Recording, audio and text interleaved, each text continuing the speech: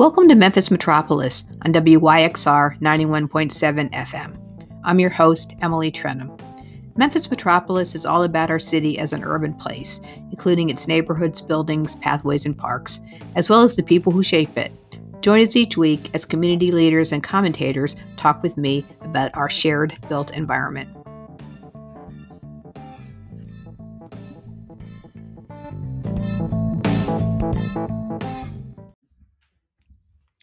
Hi, everybody. Welcome to a new edition of Memphis Metropolis.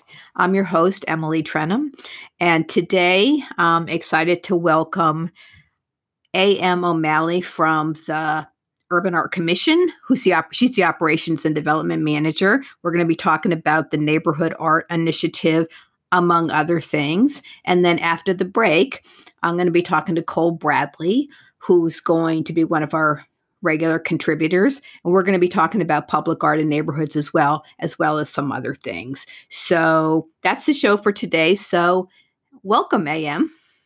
Thank you so much for having me. I'm glad you're here. So I want to start out with, one of my missions in life, and probably the listeners are sick of hearing this because I say this every week, is to demystify jargon. Mm-hmm. But I just wanted, before we start talking about the Urban Art Commission, I just wanted to sort of talk for a minute about public art. Yeah. And I guess there's small P and big P. You're in the community, you see art. Sometimes it's informal, sometimes it's formal. And of course, you guys are called Urban Art Commission, not Public Art Commission. So just tell me to you what public art is. That's a great question. I think that the term public art really refers to any art that's in the public realm, regardless of whether it's situated on public or private property, or whether it's been purchased by public or private money. So that would include all media, and that would include all origin. And that includes, I guess, now graffiti's a thing. Mm-hmm. There's graffiti competitions and graffiti festivals. But I guess in your definition, that also includes sort of unsanctioned. That's probably not the right word, but unfunded graffiti. Mm-hmm. Yeah. I think that, it's evolved in the public view. And I think that's probably even accepted by people who are institutions of the public art sphere.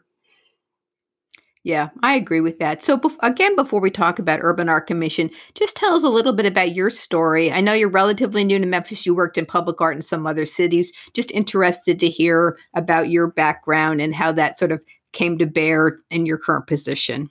Sure. Thank you. Yeah. So I lived in Portland, Oregon for 13 years, and I worked for a small nonprofit there called the Independent Publishing Resource Center.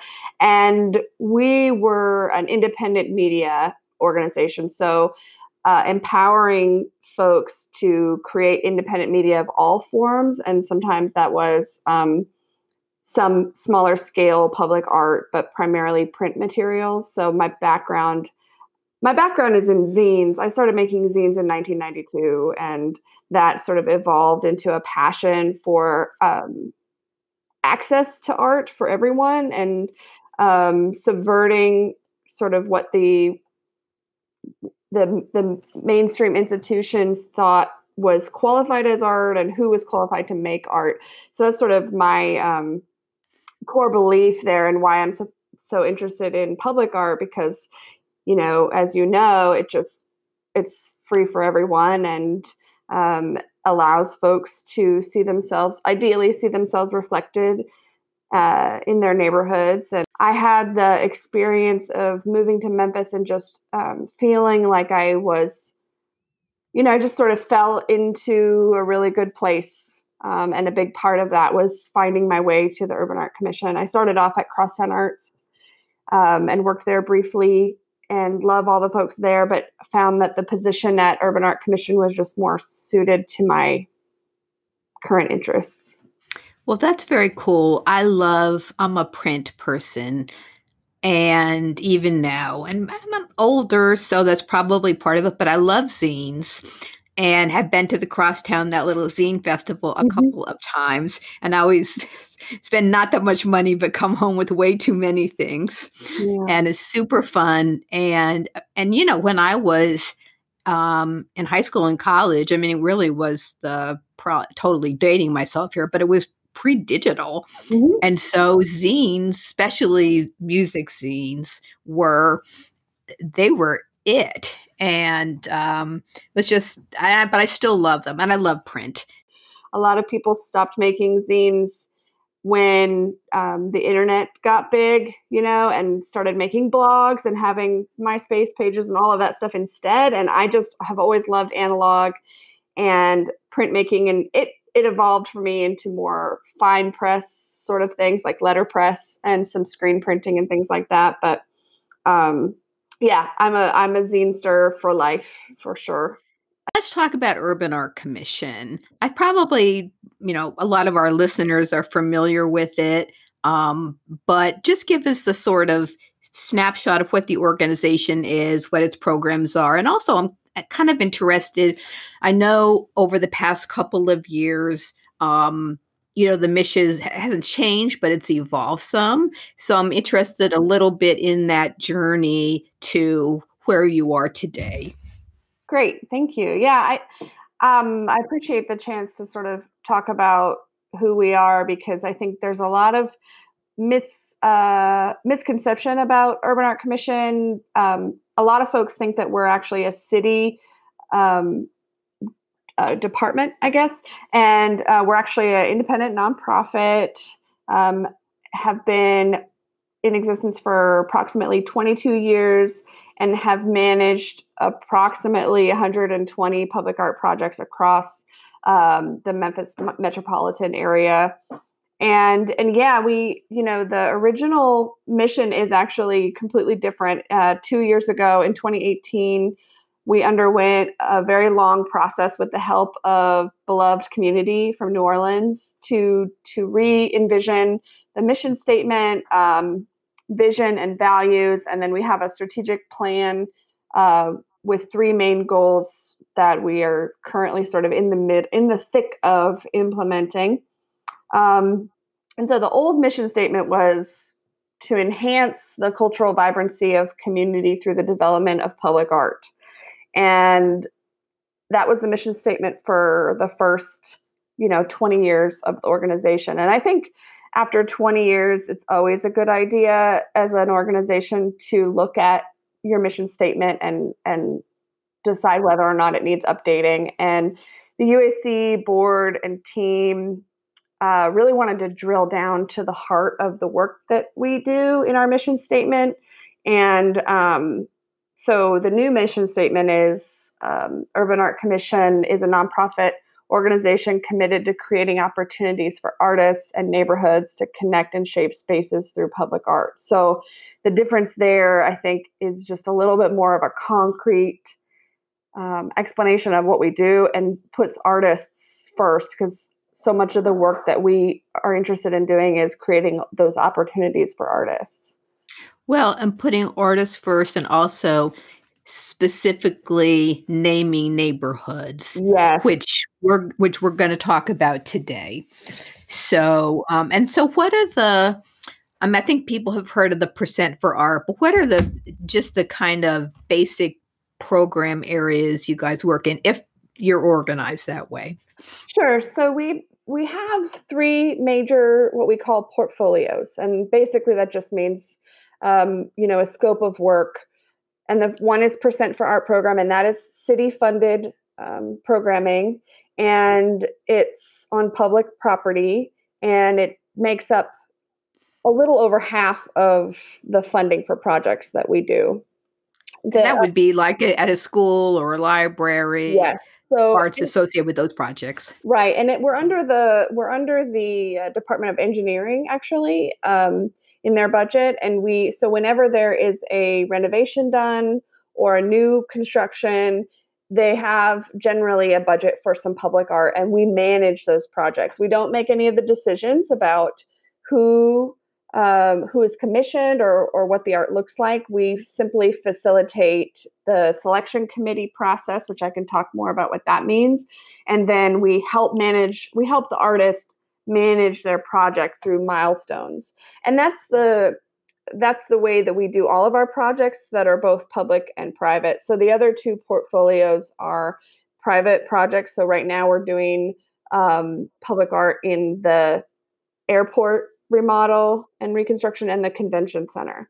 And so those are that's a whole other ball of wax. Even though it's closely associated with the city, it's still a private contract.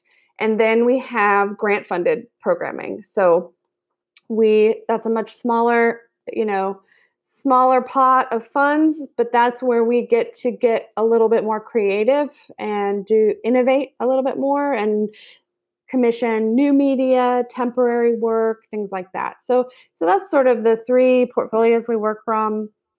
But the process really remains the same across all three. Well, actually, that raises kind of another question, which is, I think people do think of public art as, first of all, murals, Mm-hmm. and then second of all, sculpture or hardscape. That's probably not the right word. Just touch on some of the other media that you now work in, that beyond those things that people really associate with public art. Sure. Most people, when they think of public art, they think of permanent art, or as permanent as we can make it, right? But there's a whole other realm of work that's what we call temporary, and that could be performance, that could be new media, so maybe a light display or some sort of movie projection on the side of a building. And those are projects that we don't have public funding for those types of projects right now, but we did do a project recently that was grant funded primarily, called the Revisiting Program, and that was where we wanted to highlight some of the work that we've managed over the last 22 years. And so we asked artists to create response temporary work to some of the public art. So Yvonne Bobo has a sculpture in Peabody Park, and the Frog Squad Jazz band composed and performed a piece in response to her sculpture. So that's wow. Very cool. And we invited the public, and people were, hung out on blankets and watched this jazz performance. And that's really what we mean by, new media or temporary work. If you're just joining us, you're listening to Memphis Metropolis on WYXR-FM, and we're talking to A.M. O'Malley from the Urban Art Commission. So that's a great segue to the Neighborhood Arts Initiative. Now, I love this. Neighborhoods are my passion, and I love this project because I'm a believer that citizens ought to have influence and input and say over the spaces and places they inhabit. And most of the time I'm thinking through the lens of a neighborhood. That's just how my mind works. So just tell us what this program is about, how it's different from your previous approaches, kind of what was the motivation, and then we'll talk about where it is now and maybe the last. I know you're doing it the second time, so talk about the first year. So traditionally in Urban Art Commission's history, the bulk of our budget has come from the city. We're changing that. The dial is turning on that a little bit, but and so that sort of describes that work, that percent for artwork, which is a sculpture and a mural on a piece of publicly city-owned property.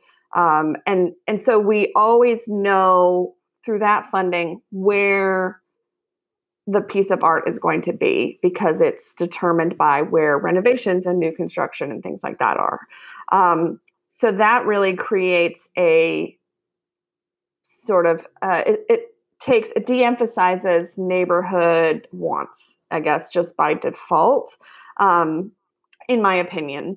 And More top down. yeah, more top down. And then also we do a call to artists. And so then the artist really is leading the project through their creative vision.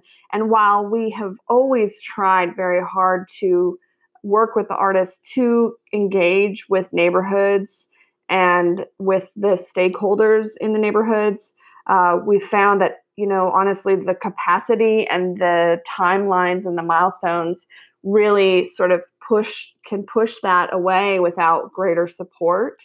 Um, so so and that's complicated, and we could talk about that all day. The sort of the problems that are there, that have to do with money and timelines and milestones and all of those things, and public money and all of that.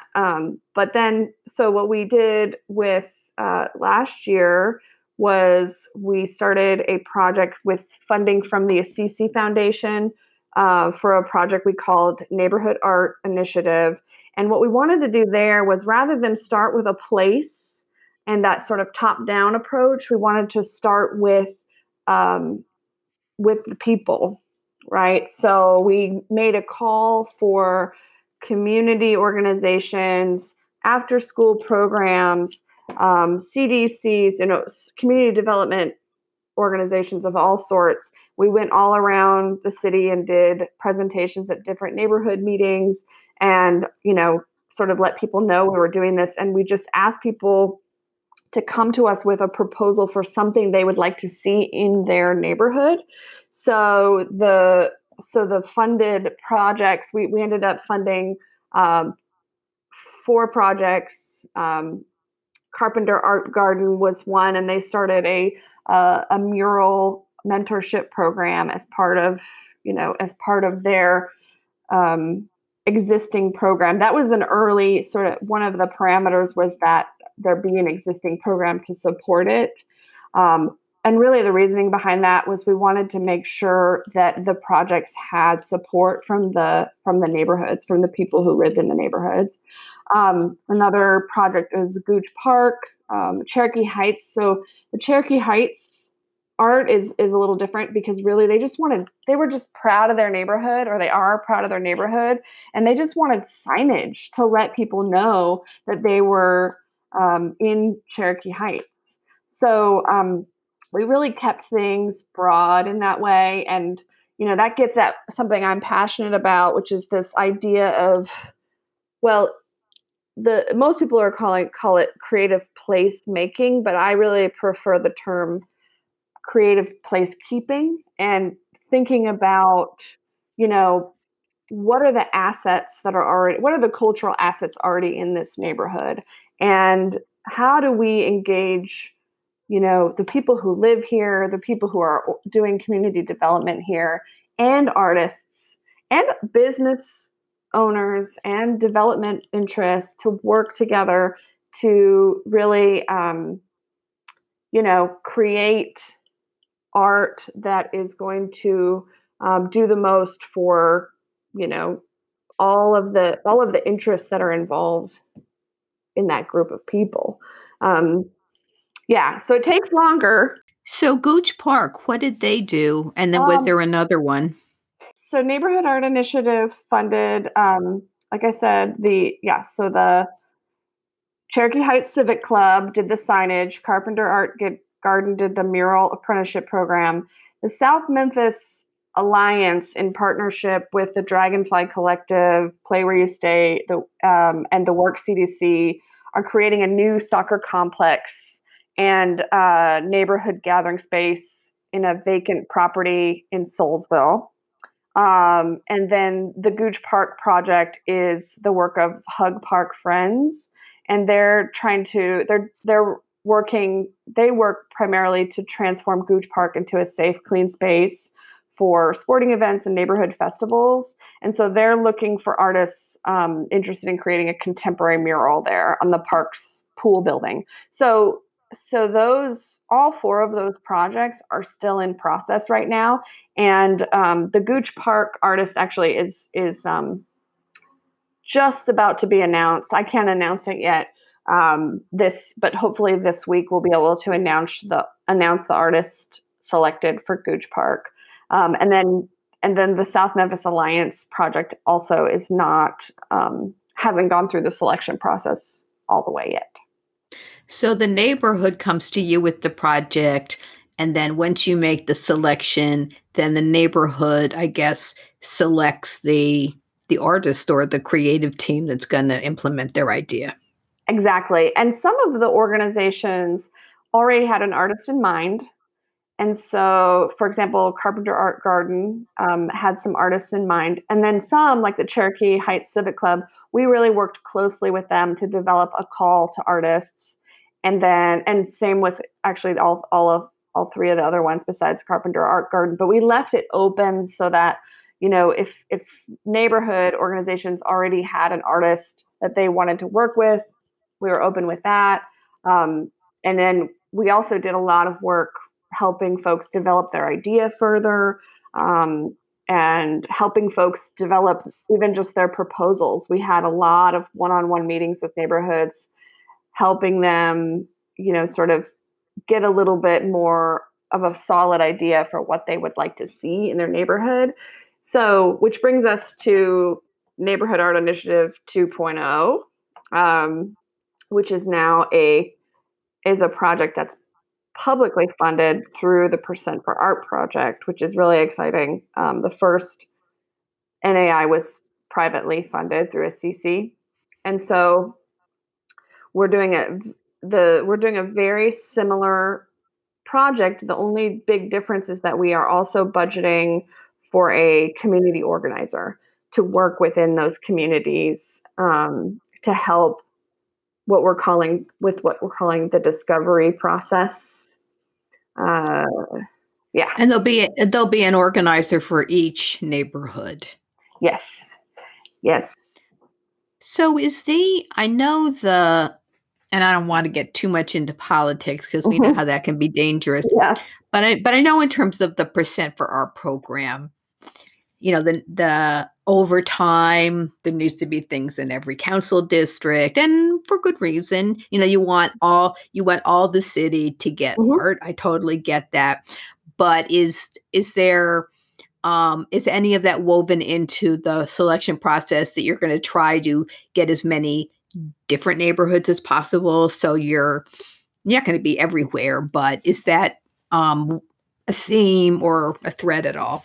Yeah, that's a great question. One of our big goals as an organization with our strategic plan is to expand the scope of our work, and that word scope is kind of threefold. But one of those pieces is geographic scope. So if you look at a map of public art in Memphis, which you can on our website, we have an interactive map. And that's just the projects we've managed, but it's really reflected with all public art. There's a big corridor that's sort of midtown to downtown. And there's a huge underrepresentation of public art in other districts and in other neighborhoods. And so we always have our eye on expanding that. Now, I will say though that we're not limiting calls, or we're not limiting proposals from neighborhoods where there's a high concentration of public art, but we have our eye on the Memphis 3.0 project when we're thinking about this. We have our eye on where we already have public art. And then of course the third piece there is that it does need to be on city-owned property because it's publicly funded. So that's going to, cause a whole other level of complication. Yeah, that's a challenge because, as you know, all neighborhoods don't have similar engagement infrastructures. All those organizations you mentioned that got funded, and they're all great. So this isn't at all a criticism, but they're all relatively high capacity. They've all either got staff or they've got very strong volunteer leadership. And yeah, how do you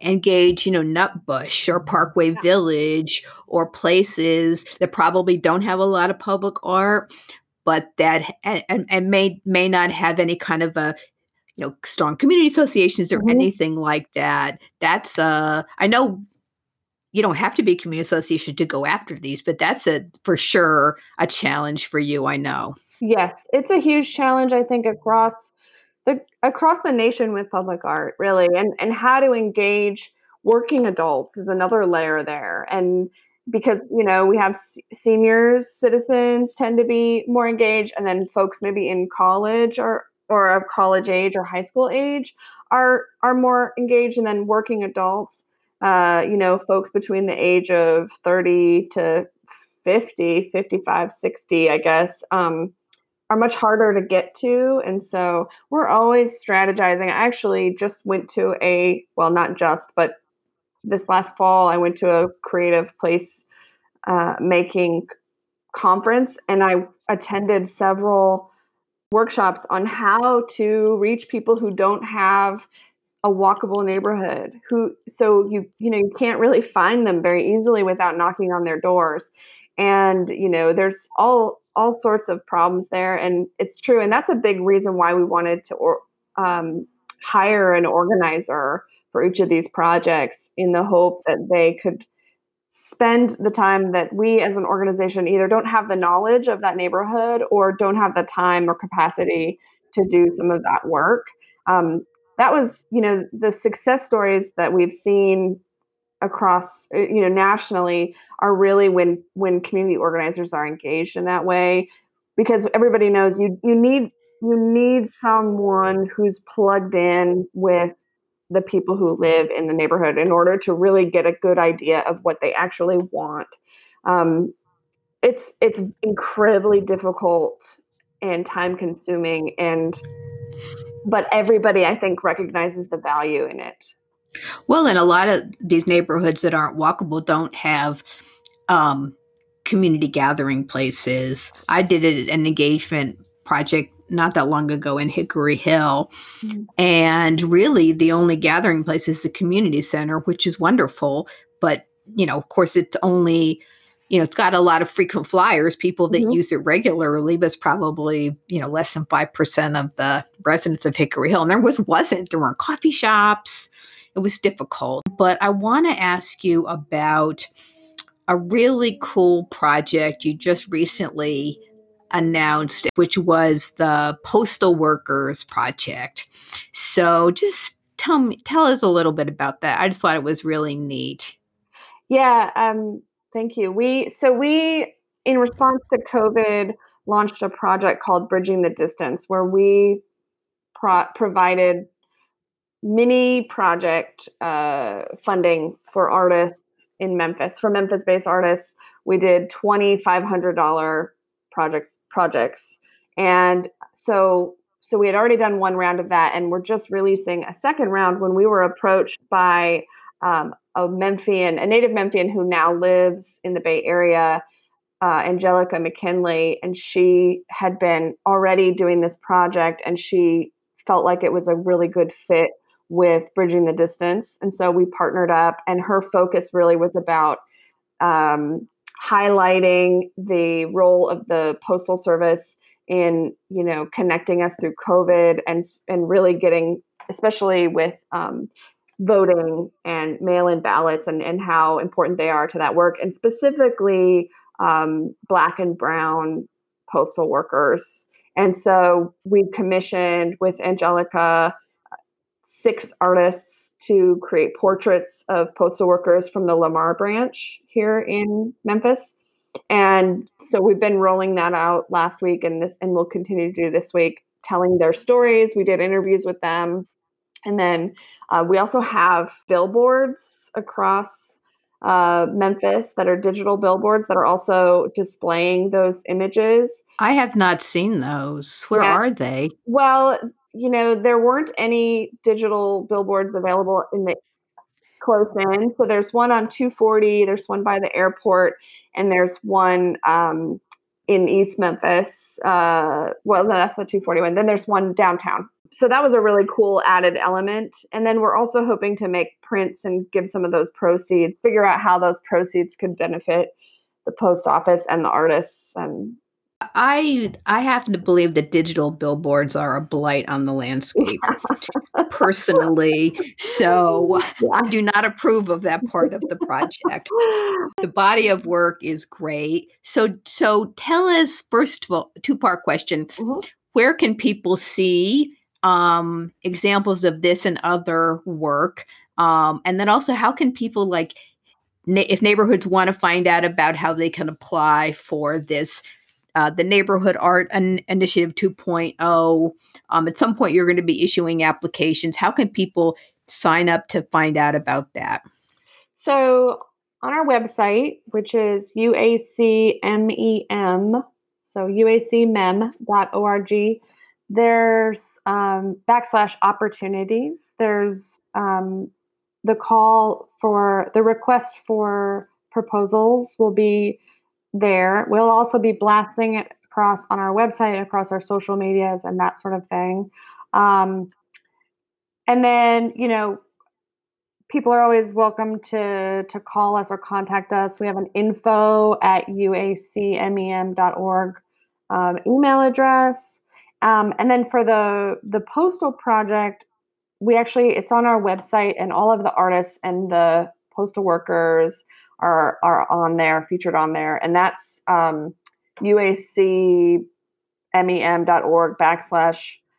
uacmem.org/USPS.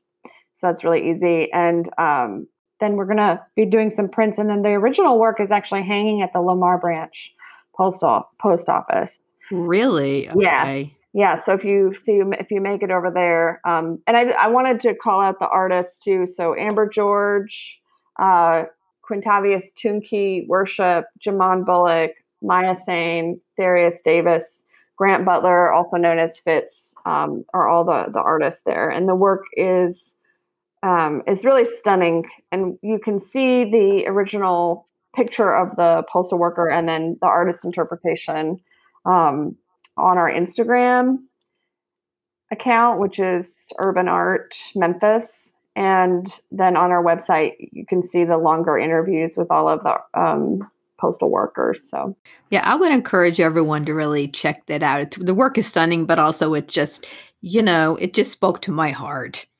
yeah, So, which is what you want public art to yeah, do, I yeah. think. Thank you.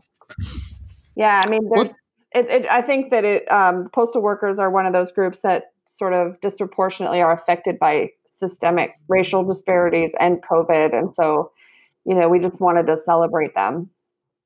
well, this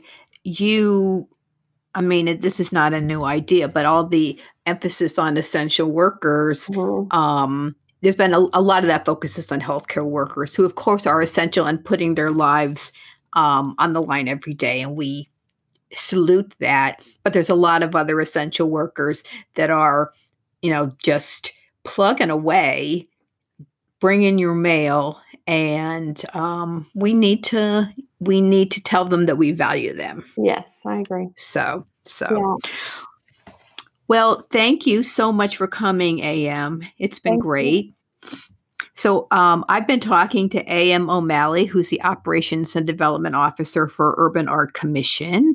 And stay tuned because after the break, I'm going to have Cole Bradley, one of our commentators. We're also going to talk more about urban art and neighborhoods and probably find a few other interesting things to talk about as well. So stand by. You're listening to Memphis Metropolis on WYXR 91.7 FM. Have you checked out any of WYXR's other shows? You can see the whole program guide on our website at wyxr.org. And while you're there, please consider making a donation. We're a brand new station lifting up everything Memphis, and we need your support. But don't go away. Stay tuned for the rest of the show.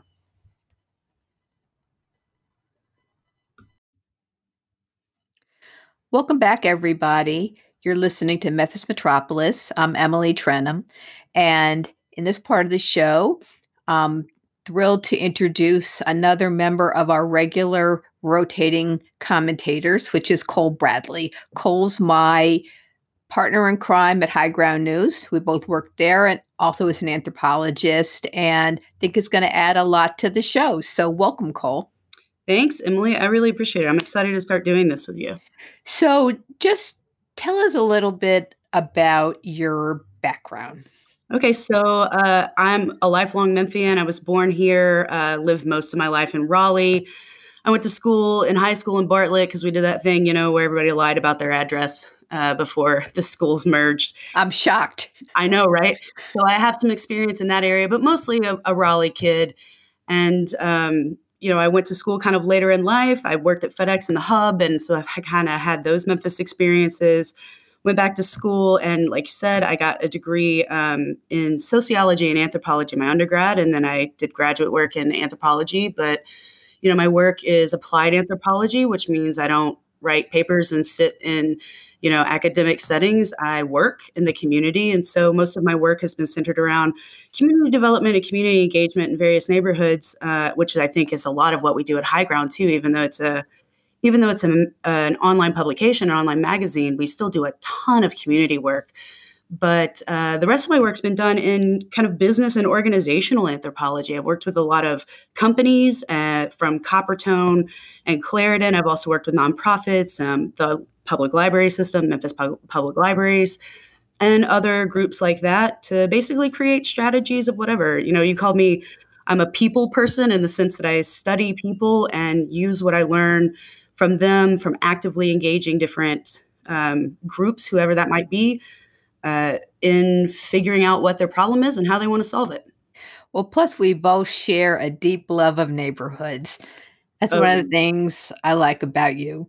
And for our listeners, Cole and I have, a relationship that involved bickering some. And one of the things we like to bicker about is neighborhood boundaries. Oh man, all day, every day, right? I think, one thing I do appreciate in that argument, even though we disagree on boundary lines a lot, is that we're both open to and know that communities create boundaries and those boundaries aren't always solid. And that's okay. How people relate to their space and their community can be an individual and a group experience that not everyone agrees on. And that's fine. I do appreciate that we both acknowledge that flexibility as we fight over hard boundaries. Well, absolutely. And I'll tell you, and I don't know if we ever discussed this, but one of the things that's always, as a planner, one of the things I've always found frustrating about Memphis is that there's not really any official neighborhood map. I realize it's hard to get to that point because you've got to build consensus. But from a planning perspective, it's really a barrier. And like if you go to Chicago, like you can get a map of Chicago. There's like 75 neighborhoods. They're all named. I'm sure there's not always agreement, but it's just a little neater. And it does help from an engagement perspective. But that's a discussion for another day. It is, although I will say it's part of our culture. I think here more so than a lot of cities, it's these neighborhood identities are part of the culture, and neighborhoods within neighborhoods, sometimes within another neighborhood, that people I will identify with multiple layers of community. And I find that fascinating. Well, you and I have just finished doing some work with High Ground in North Memphis, and and a perfect example of that is Hyde Park. Like Hyde Park is actually, a distinct neighborhood, but it's also in this larger neighborhood that's called Hollywood. It's also called Hollywood Springdale. And even people who live in Hyde Park don't call it Hyde Park all the time. Right. Some of them call it Hollywood Springdale. So, and then all of that sits within North Memphis, right? So people can identify I'm from North Memphis, but then they'll dig down and let's say I'm from Douglas or I'm from Hyde Park. Yep, absolutely. So it's layered. It's very layered and it's interesting, and we both love to sort of dig in and learn about those neighborhood histories and the people who are doing work in them right now. Yeah, absolutely. But today I want to talk a little more about public art. Earlier in the show, I had A.M. O'Malley from Urban Art Commission on, and we were talking about their neighborhood art initiative, which gives neighborhood residents not only more voice in the public art that's going in their neighborhood, but actually empowers them and funds them to decide what kind of art project they want in the neighborhood, helps them select the artist, and helps the project get done. So anyway, that's a really great initiative. We talked about that earlier. But I wanted to sort of back up a little bit to a higher level with you. Over the past couple of years, I think there's been a little bit of a reckoning in the public art arena that really came out of some uh, murals that were put up in a lower income neighborhood, kind of in the Glenview neighborhood, that some residents and then some elected officials took exception to. I don't think that was universal, those views, but certainly it prompted a lot of discussion. I didn't ask AM about it. Was not that organization was impacted, wasn't quote unquote their project, and I didn't have long enough. That's a whole. But I wanted to talk to you about it because just to kind of get your perspectives on how you think that's changed the way public art is now being done here, and then why it's just so important to have had that discussion so we can lift up the resident voice. Yeah, I think, you just gave a perfect example. UAC's new program where they are involving those residents, not just on deciding what the art is, but also deciding who is that person they want to work with, who is that artist that's coming in and representing their community. That level of input is new. And, they could always take it farther, right? To me, when you have community members creating the art themselves, when it comes wholly out of the community, that's the ideal, right? But they're a whole heck of a lot closer than they used to be. And like you said, that was not their snafu, but everyone learned something from that. And to your question about, the importance of doing sort of community engagement to that level, art has always been a form of expression of identity and of community. From our very earliest days, one of the first things we did was paint on walls. And we did that to share, to communicate who we were, who we wanted to be, who were the divine forces in our lives that moved us. There were a lot of reasons, but we created art very early on in our evolution as humans because it's part of us. Creativity is part of us. And like I said, it's part of cultural identity. It's one of the handful of cultural universals that slides across all cultures. We make art. And so for a community to feel like the art that not just represents them, but also they got to look at that every day, and to feel like that doesn't represent them and it's not in line with their values, it's antithetical to culture. Quite frankly, it's antithetical to group identity. And so that's why it's important. It's important that people be involved in the things that will physically mark their communities. Well, I agree with that, and I'm not an artist. You're not, you're married to an artist, but I do sometimes wonder about sort of the subjective nature. Like I'm thinking about that the Chelsea flood wall. Yes. Which, that was, mural artists came from around the country to do that. And that just, really, really blew me away. I've taken all kinds of people up there, national foundations and family members. It just really blew me away. How great it was, the diversity of the artists. Now, that was, at least the initial phase, was done without any input from the community, as far as I know. Right. And, but, I guess I'm just, you and I agree, but I'm still sort of wondering out loud about how, should residents say, yes, we like that, no, we don't. And that kind of a grand transformational kind of project where you're pushing people to, see art in new ways.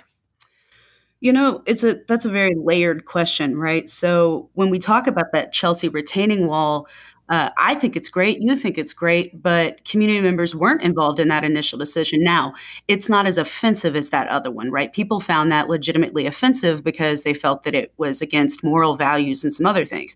This wall doesn't have that same sort of passion behind it that people would object, but it's not like anybody went out and polled the community and said, do you actually like this thing? There's a difference between hating something and being like, meh, I didn't really have a voice in that. To me, anything that sits in the public realm, any shared public space, community members who are utilizing that space should be involved. And so be that art or sort of aesthetics, or be that functionality. I think the parks are a really good example. Now, I do think, the park system tries to get community input often, and there's always room for improvement, but I think they do a pretty decent job of at least attempting to get input, right? But I think the parks are one example of an opportunity to figure out ways to connect to community members better. I think one thing I see is that in a lot of public approval scenarios where officials are trying to get approval by community or input from community, one of the big things is that the way they go about advertising is online. We're so online these days, but in some of these communities, that's just not going to work. And I do think, again, they do some outreach that way. And there's always physical public meetings, but how are you advertising that to the people who, are low income, maybe working multiple jobs, may not have consistent access to the internet? There's just a lot of factors that go in when you have a community or a city like Memphis that's struggling with such pervasive poverty. And those are really the people who need to be most involved in these public policy and public space conversations. Well, I agree. And that's I think wrestling with how you do that is part of what I'm hoping we can talk about more on this program, because there's a huge challenge, because a lot of those kind of decisions about place and neighborhoods are very technical. And when I was at my last job, I had this category of things I called boring but important. And I was thinking about starting a new segment on Memphis Metropolis called Boring But Important, because some of these decisions, especially as it relates to land use or transportation, they're very technical, but they're incredibly important. And the impacts are long-term. Yes. And it's not, if you make some park improvements and not really what the neighborhood wanted most of the time, I'm not saying they would get redone, but they could. But if you put a road down, or if you, tear down some buildings and build something else, it's different. Those are talking about decades. And so the decisions are very important, but they're hard. Not only are there accessibility issues like you described, but also they're just communicating about those in a way that everyone can understand. And it's not really even a literacy issue. Even people, it doesn't even really matter how much education you have. It's technical. It's a whole separate language. Yeah, it's technical literacy, right? And I think this particular barrier has been something that has been used against marginalized communities, and also has just not, like you said, people can't take advantage of this, right? It's not about low literacy, it's about technical literacy. And you have to run in these circles. You have to know this jargon. You have to know how to stand in front of people who make policy decisions. And, folks who aim to take advantage of marginalized neighborhoods have long known that these communities struggle to have that agency within these systems and within these procedures and policies. But when we talk about this, it's not so much that people are intentionally trying to disinvest these folks from the process. It's that they're just easy to overlook. And it's hard, right? It's hard to take people who are folks who have been disenfranchised from this knowledge, who have been removed from these processes, and teach them how to have agency themselves. I think this is a conversation that when we look at Orange Mound with Juice Orange Mound and Brittany Thornton, they did some workshops a bit back. Was it Urban Land Commission? Urban Land Institute. Yeah, Urban Land Institute. They did some workshops not too far back where the goal was to teach community members who were interested how to do some of these more technical things and how to represent themselves, right? But that's an exception and not a rule. Well, I did some workshops several years ago on, what's the land use control board? What's board of adjustment? What's the difference? And then, how you interact with that whole land use process. These go to council, these do not. It's really complicated. So if you're just joining us, listeners, I am talking to Cole Bradley, on Memphis Metropolis. I'm Emily Trenum, and you're listening to WYXR 91.7 FM.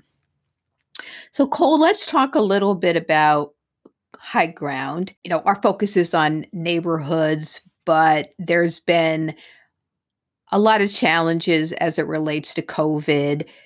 People are tired of talking about COVID, but in reality, our neighborhoods are being impacted significantly. And as tired as we are of it, these impacts are not going away. And I feel like we've done a good job of lifting up not only some of the impacts of COVID, but also some of the solutions, some of the organizations that are working. So just tell us briefly about that. I'm thinking about the environmental justice story we wrote that I thought was very interesting. And then we've done a number of things around housing as it relates to the impact COVID is having on people who live in our neighborhoods. Yeah, so I think bottom line is in these communities that are already so pillaged, quite frankly. We talk about it in terms of being disinvested, and we use all this kind of light language. But the reality is resources were taken from these communities to benefit other communities. And we know what those lines were drawn on. So we know that our neighborhoods that we tend to focus on are low income. They're majority Black, although some have had Latino and white as well. They are lots of seniors, lots of disinvestment or flight in terms of businesses and healthcare facilities and all of these other things. There are transportation issues. The list goes on, right? And so when you're talking about these communities and what COVID is doing, well, first off, you have higher percentages of people who are frontline workers. And who are shift workers who have been most susceptible to being laid off. So you got more people who are being at risk for COVID, more people being laid off. There's financial issues all over the place. Well, when you're renting, which the majority of people in these neighborhoods are renting, and most of them, let me rephrase that, then you've got more housing instability, higher housing costs than buying in a lot of places in Memphis. You've got unstable housing and unhealthy housing. That was one of the stories that we covered was, toxic homes create pre-existing conditions, and that's what makes you susceptible to extreme COVID cases and death due to COVID.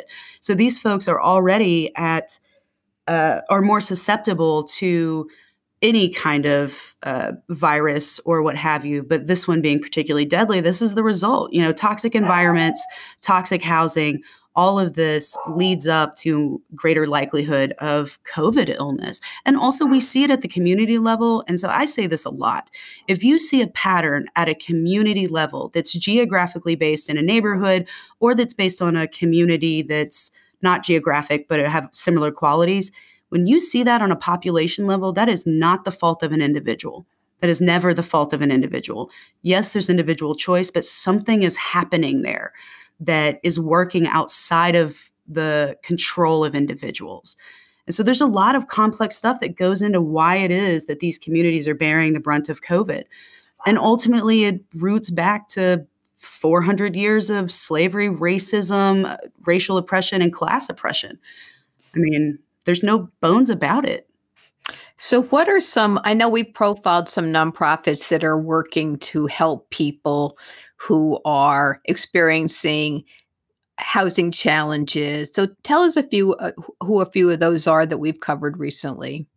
So organizations that we have covered recently who are trying to do some good work around housing. Well, United Housing, obviously, they come to mind first. We just did a story on them, and also the city of Memphis, HCD, Housing and Community Development, Paul Young's team. They're both kind of working on trying to encourage folks to buy instead of rent, which sounds a little crazy in COVID, right? But the reality is in a lot of places in Memphis, housing costs are cheaper to buy than to rent. So if you're in fear of housing costs, it's a solution. It shouldn't be, but it is. So anything else we've been covering interesting and high ground that you want to lift up before we, I was going to say ring off, but before we call it a show?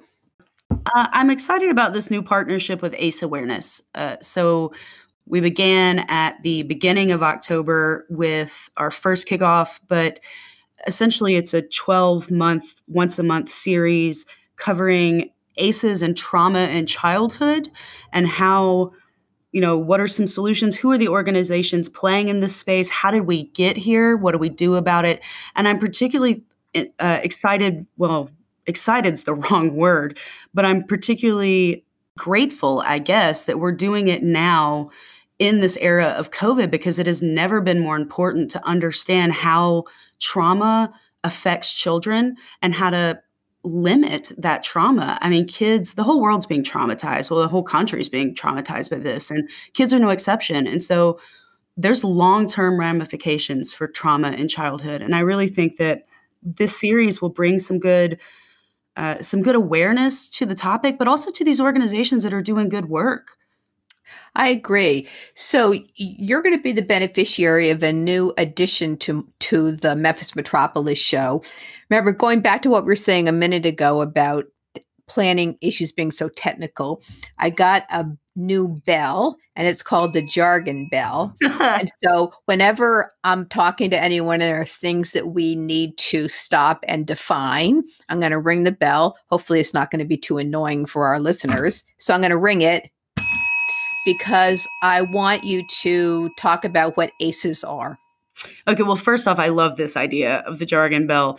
I'm a big fan of breaking down jargon and making it accessible to folks.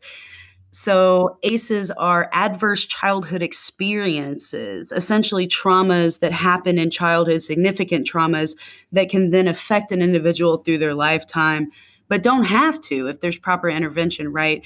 And there's some specific categories around these. So it's things like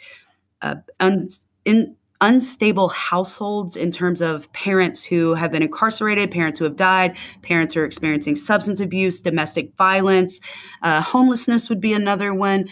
A lot of it has to do with the home environment and the community, the neighborhood environment. So essentially these traumas that can happen, and how do we prevent them? How do we treat kids and heal kids after the fact and heal whole communities? I feel whole communities have experienced ACEs, and that's a conversation we're not having. Well, one of the things I know we're going to be writing about that I'm excited about is strategies to reduce the stigma to seeking out mental health support during this very difficult time. Yes, not just strategies, but, what are the resources to do that? And I think one of the things that is most interesting to me that we've talked about that I'm excited to explore is the idea that, when you are a parent who doesn't have a ton of resources, it's hard to admit that because people already think you're a bad parent. There's this element of, oh, you can't buy your kid everything, or, oh, you live in subsidized housing, or, whatever the case may be, that you're already a bad parent. So how do you then on top of that admit that you're struggling and you're struggling to communicate with your child who is also struggling? And so, yeah, destigmatizing it and just talking about some organizations that can help parents, children, and the city in general. Well, Cole, thank you so much for joining me today. I've been talking to Cole Bradley, who's one of our new regular commentators. You've been listening to Memphis Metropolis on WYXR-FM. Thanks for joining us, everyone. Thanks for being here, Cole. Thank you, Emily. I had a great time. I'm looking forward to it. And I'll see everybody on the radio next week. Bye, y'all.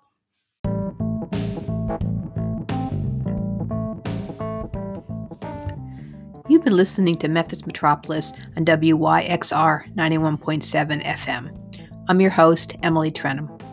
The show airs every Monday at 1, so I hope you'll check back next week. And stay tuned for Memphis Underground, coming up next.